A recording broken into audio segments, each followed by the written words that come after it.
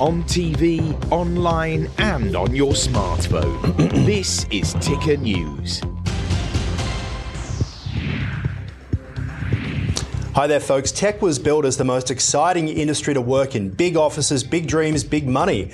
Then came the tech crunch. Thousands of workers laid off as the good times stopped rolling. Or have they? In a moment, we'll speak to the CEO of the Tech Council of Australia about why it's happened and if the tech dream is finally over. I'm Aaron Young. Let's get started. Now from our headquarters at Ticker Park, this is Ticker Today. Okay, so right around the world, you don't have to look very far to realise the tech sector is undergoing rapid change behind the scenes. From Elon Musk's takeover of Twitter to the constant headlines about tech layoffs, there's always something happening. Let's focus on those layoffs. They're the highest since they've been since the dotcom bubble burst 22 years ago. Here's a graph that really says it all. There's been over 130,000 layoffs in the last 5 months alone. The BT Group in the UK among those cutting 55,000 staff, not just the economy, the ground shifting as AI takes hold and the economy worsens. It's the latest in a string of companies that seemingly got it. So I think the tech companies are really sort of seeing a reversal from the pandemic, which was so good for the tech companies' business. You know, more people were shopping online, more people were reliant on technology.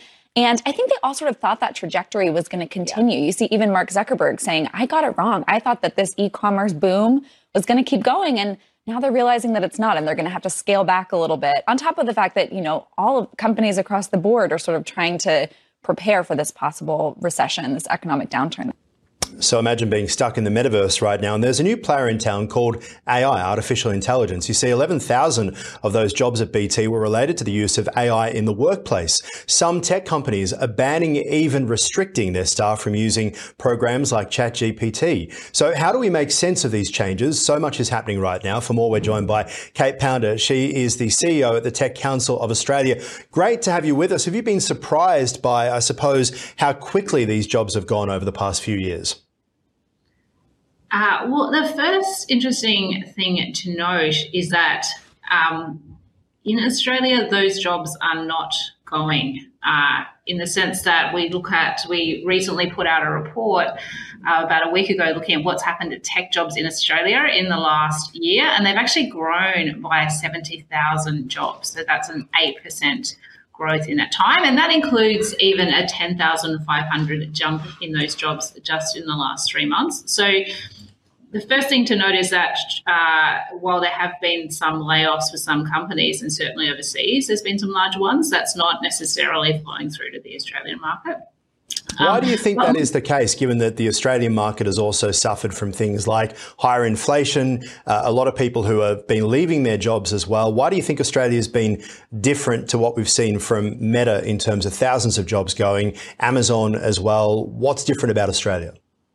I think one of the differences in Australia is that about 60% of our tech jobs in Australia are sitting not in software companies or tech companies, they're sitting in the rest of our economy, in our banks, in government, in retail companies. So Bunnings, for example, has about 600 software engineers and data scientists. And so those companies haven't been going through the same cycle, number one, as the direct tech sector. So in those areas, the jobs are still booming. And again, to put this in perspective, in about the last year, the average growth rate of tech jobs in Australia has still been about twice that of the average jobs in Australia.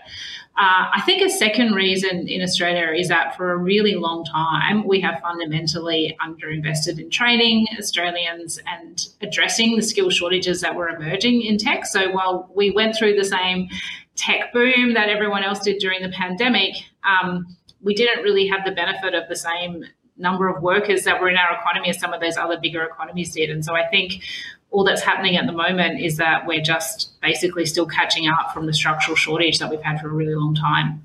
So your report says that there needs to be another 653,000 workers enter into this. Where do those workers come from? We think they're going to come from three places. So predominantly they're going to come from people reskilling. That's around, or upskilling, so someone getting a promotion. So that's probably around 300,000 jobs out to 2030. We then think the next most common path is going to be younger Australians training and coming directly into tech from the training system, so from uni or from TAFE, for example, or from a private course. And then we think the final pathway will be migration. And that migration pathway, it's the smallest number of people, but it's really important often to address shortages with experienced workers or in highly specialist areas, which are some of the ones where Australia has lagged the rest of the world, and it's harder to just make up through the training system. So there's been a flood of layoffs even in Australia so far this year in the tech sector, yet so many of those people have been able to find other jobs. Is it just shifting from one industry to another? You mentioned about the banking sector.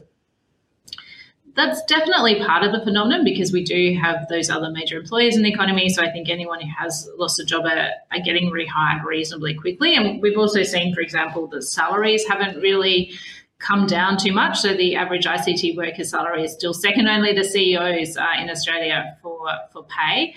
I think the other feature, though, is that not every part of the tech sector is making layoffs. So there are companies like WiseTech and Airwallex that have been really substantially increasing their hiring in Australia in the last year.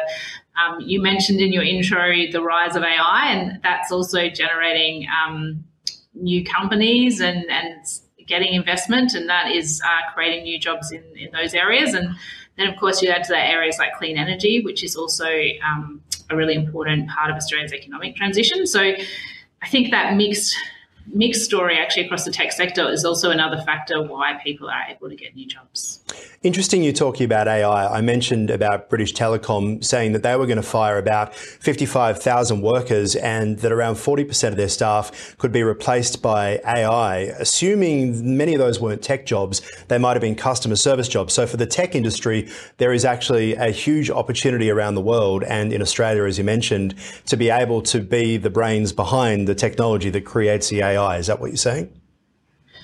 I think that AI is going to be, AI takes in a lot of different technologies and it's already used in a bunch of different technologies today. But I think it is really going to be a bit of a revolution in terms of the technology available to all of us in our daily lives and in our workplaces. I don't think it's going to have, I don't think the BT experience, frankly, is going to be typical of most companies. I think in most cases, AI is going to produce products that will help people do their job rather than replacing people in their job. If you think about even something like ChatGPT, it still requires a human to figure out what instructions it should be giving to it, to check the work, to then incorporate it into to the other tasks that you're doing in a job. I think that's going to be the more normal AI experience. And that's actually a positive because we have a big productivity problem in Australia. Our productivity is at 60-year lows. We have a big skill shortage problem. We're at 3.7% unemployment. So we actually need to get a few things giving us a hand in the workplace to help us get our work done